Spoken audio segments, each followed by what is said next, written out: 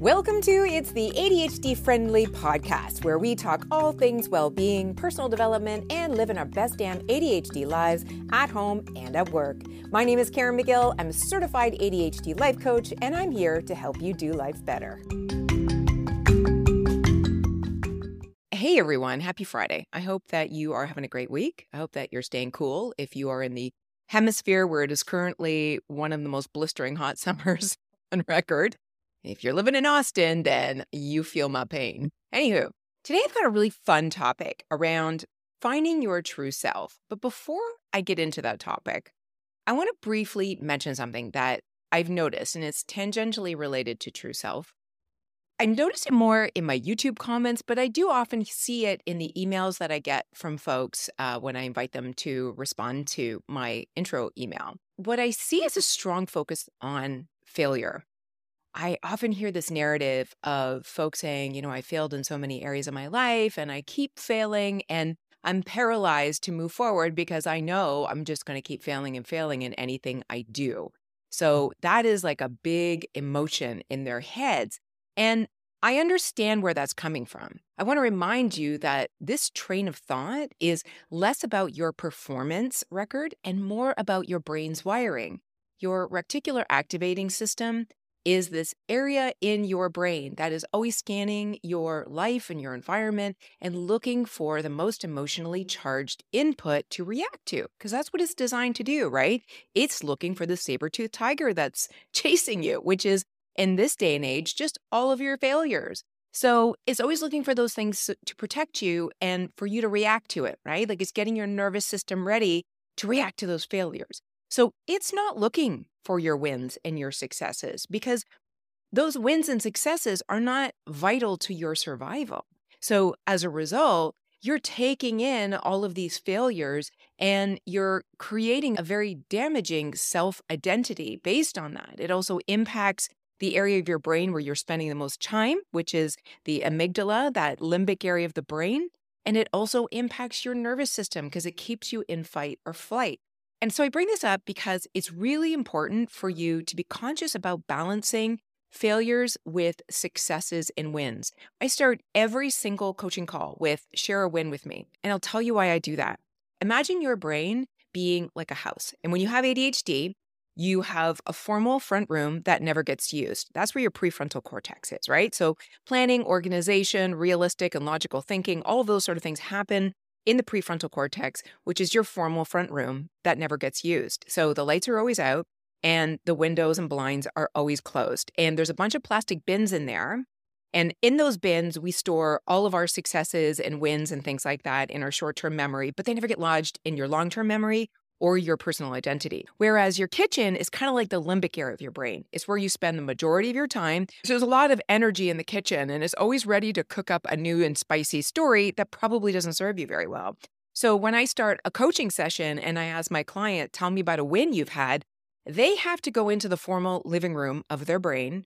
They need to open the blinds, turn on the lights, and open those plastic bins and start sorting through the good things that have happened. And when they do that, they start to create more neural pathways into that formal living room. And the more neural pathways you have going into that living room, the more often you're using that room. The more often the lights are on and the blinds are open and those plastic bins are being used more. And the more we build up energy in this front formal room of our house, the more we build all of those skills that we need in our prefrontal cortex. So I hope that helps to illustrate what happens in your brain when you're always focused on the failures. Your failures are in the kitchen, in a big pot, and they are always simmering there, right? Always ready for you to spoon out a bowl of failure and self-loathing. Whereas all of your wins are in those plastic bins in the living room. So I want you to hang out there more and organize those plastic bins. And one way you can do that is an intentional list writing practice where you list out all of your wins or you list out all of the things that are amazing about you or the great things that you've done in your life, either recently or over the course of your life. And you can do that on a daily basis or a weekly basis or anytime you feel compelled to head to that steaming pot of failures you've got going on in the kitchen. Just do the reverse. Start listing out all of your wins. And what that does is start creating more neural pathways towards the formal living room, which is what you want. And I know that's an oversimplified version of your brain and how it works, but I hope it gives you an idea of how important this is. I'll give you an example from my own life. This morning I was journaling and I was writing about progress in my business. And I've noticed that over the summer, my digital sales have gone down quite a bit. So, of course, I'm about to go into my steaming pot of failures that's in the kitchen.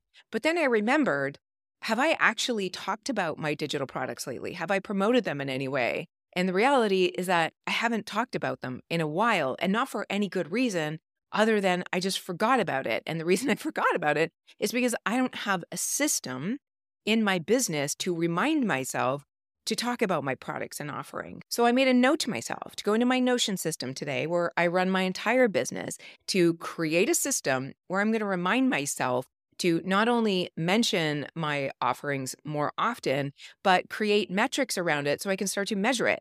Because whatever gets measured in your life is where you're spending your attention. And where you're spending your attention is where your energy goes. And when you're spending your attention on something that can be measured, you take the emotion out of it. So rather than me telling myself I'm a failure because I'm not meeting my big, hairy, audacious annual goal, instead, I can take the emotion out of it and look at the data, which then depersonalizes it and also informs where I'm going wrong. So that's just a small snippet from my own life and how I try to pull myself out of the drama that's happening in the kitchen of my own mind. But I really encourage you to think about adding a way to track your own wins in your life. I do that in my Notion system because that is my external structure and my second brain. But you do it in a way that works for you. As long as you're doing it, that's the most important thing. So on that note, I'm going to head to the podcast now, which is around cultivating our true selves, which in my mind is the most important work of our lives. And the more that we can embrace who we are, which is the tagline of my business, the more we can make choices that are in alignment with who we are, which preserves our energy. When I talk about true self, I'm not talking about the Instagram forced vulnerability where somebody's showing their fat roll on one side of the picture and their skinny pose on the other side of the picture. I'm talking about something more wholehearted. When I think about people I've met who exude their true self, there's a humbleness there. I tend to see it in people who have gone through ordeals in their life and come out the other side with not a thicker skin so much as bigger hearts for themselves and just the human condition. There's a compassion there. And I often see this in people who are in recovery or people who are LGBTQ and have had the courage to walk through potential danger and judgment, which I recognize that there is a ton, sadly, to be who they truly are. Their authentic energy is palpable. What I'm going to share today are ideas to help you get to that core of being who you are, hopefully without having to walk through hell to get there. But if you have walked through hell in your life, and we all have in some way, perhaps this can also help you look back at those experiences and reflect on how it has helped you accept who you are more. Because when life punches us in the face, it doesn't give us a follow-up message on, here's why I did this to you. It is up to us to create that meaning for ourselves. And in those really dark moments, it's an opportunity to see who you truly are and what you're made of. So on that note, I'm going to roll to the podcast. I hope you guys have a wonderful week. I'll see you here next Friday. Today's topic actually comes from a reader question. I recently invited my viewers to ask me anything about ADHD, and this is one question I got that I couldn't wait to address. Teach Me We Kids writes, I really love your videos. I'm new here and I'm learning a lot. I'd like to know more about how to discover my true and genuine self. I love this question because it's something that I've given a lot of thought to myself in my own life. And I think we all go there because we're never quite sure if what we're showing up as is our true and genuine self. And some of this can be chalked up to just wisdom and time on this planet. The older we get, the more we come to know who we truly are. And as somebody in their mid-50s, I could definitely attest to the fact that as I've gotten older, I've become more and more aware of who I am and how I want to live my life. Now, that's not to say that age is the only way to understand your true and genuine self, because certainly there's a lot of people out there in the world who are still putting on masks late into their 60s, 70s, and 80s. So with that said, I'm going to give you a few tools and prompts to help you explore this question on your own so you can find out whether or not you are living your true and genuine self. And the first question I would ask you is, how do you know you're not your true and genuine self? What is it about the way you show up in the world right now that gives you pause to question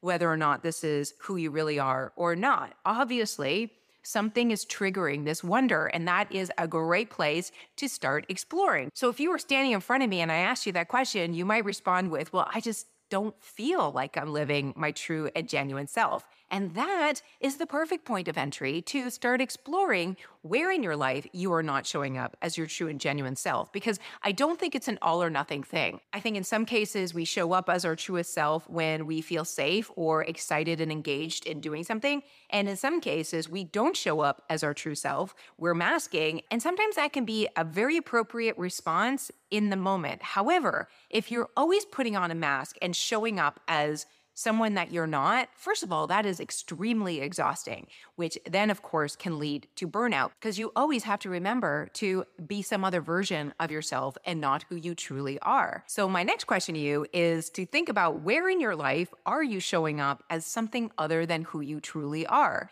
Is it at home with your family or in your social group? Or maybe it's happening at school or work. So I'll give you an example from my own life. When I was in corporate, I was never showing up as my true self. I was always filtering myself through what I thought the company that I worked within would expect of me as a good employee, not only when I was at work, but also how I showed up in the world outside of work. So, for example, if I were going to post something on social media, I always had this thought of if somebody from work saw this, would I be a little embarrassed or apprehensive for them to see it?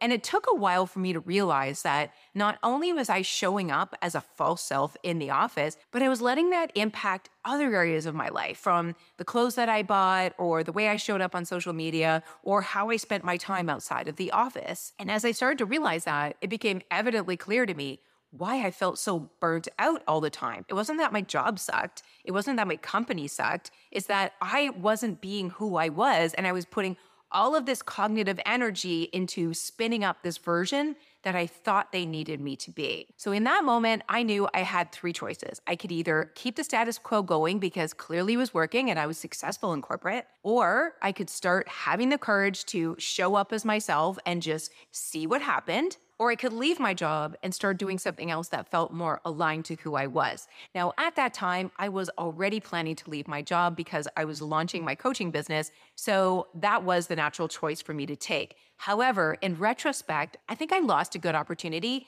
to test those assumptions that I had. I had the story in my mind that I needed to be a certain way at work that wasn't who I actually was in order to be successful. And knowing that I was going to leave my job anyways, I could have said to myself, well, I'm just going to show up as I am and see where the chips fall. And I knew it would have been just fine, but hindsight's 2020. So I share that story with you just in case you find yourself in a similar situation. Another great barometer for understanding whether or not you are showing up as your true self is your feelings. So there's this great Chinese proverb that says, tension is who you are not, relaxation is who you are.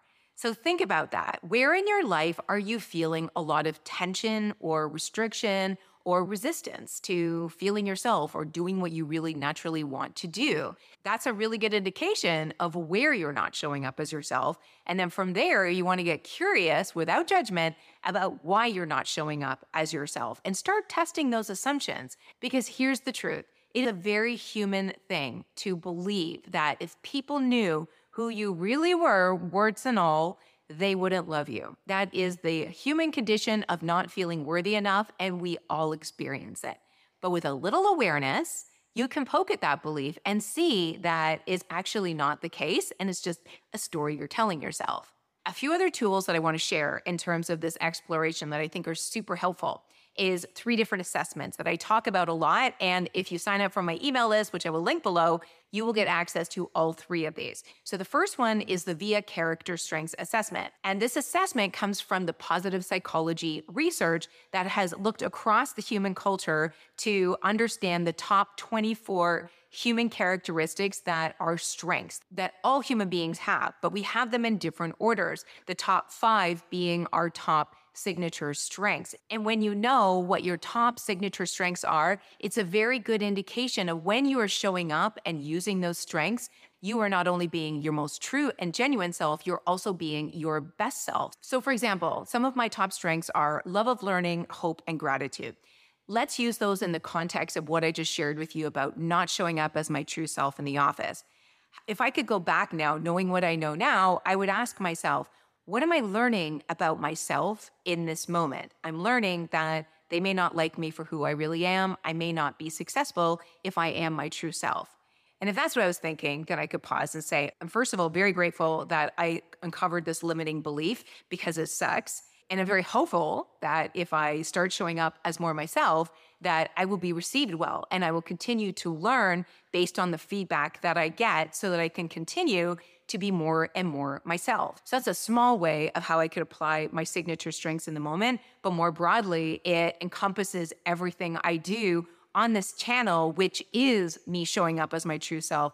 I'm always learning about the latest research in psychology and ADHD and how to live a great life when you are neurodivergent. And I'm really grateful for all the great feedback that I get. And I'm very hopeful that I get to continue doing this long into the future. The other two things I think is really important to get clear on are your values and needs. Knowing your needs is really powerful in terms of showing up as your true self. Because when you know what your needs are, you can work to get them met. And that puts you in a position of power. And the more powerful you feel in your own right, the more courage you have to show up as you truly are. And your values are an indication of what's most important to you. And obviously, you want to make sure that you are showing up as your true and genuine self when you are being present for the things that you value most in life. So I hope those tools are helpful in terms of figuring out whether or not you are being your true and genuine self. The other thing I want to mention here is that very often we know we're not showing up as our true and genuine self. And it takes a lot of courage to change that. Courage comes from that sense of personal power, knowing that if you can meet your own needs, then you truly have the power to show up as you are. I can think of no better illustration for this than, let's say, a teenager who realizes they're gay and they want to come out, they want to be their true selves, but they know that if they did so, let's say it would conflict with their family values. And if they were honest about who they were, they would get ostracized from their family. And I can imagine in a scenario like that, that you might want to keep the mask on and not reveal your true self until you can meet your own needs and be in your personal powers so that you can show up as you truly are. And I share that because sometimes in life, we can't share who we truly are or what we're truly feeling or thinking because it's either not safe or the consequences wouldn't be worth it. And in those moments, I think it's just really important to remind yourself that you know in your heart who you truly are. And there's a very good reason why you don't want to reveal yourself. And there shouldn't be any shame around that. It's just sometimes life puts us in those positions. But in the long run, as long as you know who you genuinely are, you can continue to make choices that align with your true self. Because there is no one on this earth who will ever know you as you know yourself. So that is why it's really important to be able to trust yourself enough to make the right decisions for you. And that leads me to the video that I will be sharing next week about why I chose not to have children as an ADHDer. And until then, I'll see you in the next video. Bye for now. Do you struggle with way too many ideas and no clear plan of getting any of them done? Is overwhelm paralyzing you from moving forward with your dreams and goals? Well, you're not alone, my friend. That was me too for the first 50 years of my life. But once I had my diagnosis and a concrete reason for my lack of follow-through, I went ham on trying to find a way to manage it. And that is exactly what I did. Today, I am organized, I'm thoughtful about what I take on, and I am living my best ADHD life as a result. Now, I'm not saying it's perfect, but it is intentional, it's consistent, and I have a lot more peace because of it. And I want that for you too. Distraction to Action is my short, fun productivity bootcamp designed especially for the ADHD brain. It is loaded with ideas and tools based on the latest research on how our neurodivergent brains work, and it can help you unlock your own ADHD brain so that you can focus on what's most important and finally follow through on your juiciest goals. Find a link to the program in the show notes or go to itsadhdfriendly.com/D2A. That's the letter D, number 2, letter A, which stands for Distraction Action. Head there now to get your focus on and become a follow-through ninja. Now back to the show. Thank you for listening. For links and resources for this podcast, please visit itsadhdfriendly.com or click the link in the show description. Please also be sure to subscribe so you get automatic updates when new shows are posted. And of course, please do leave us an ADHD-friendly review. Thanks again for listening, and we'll see you next week.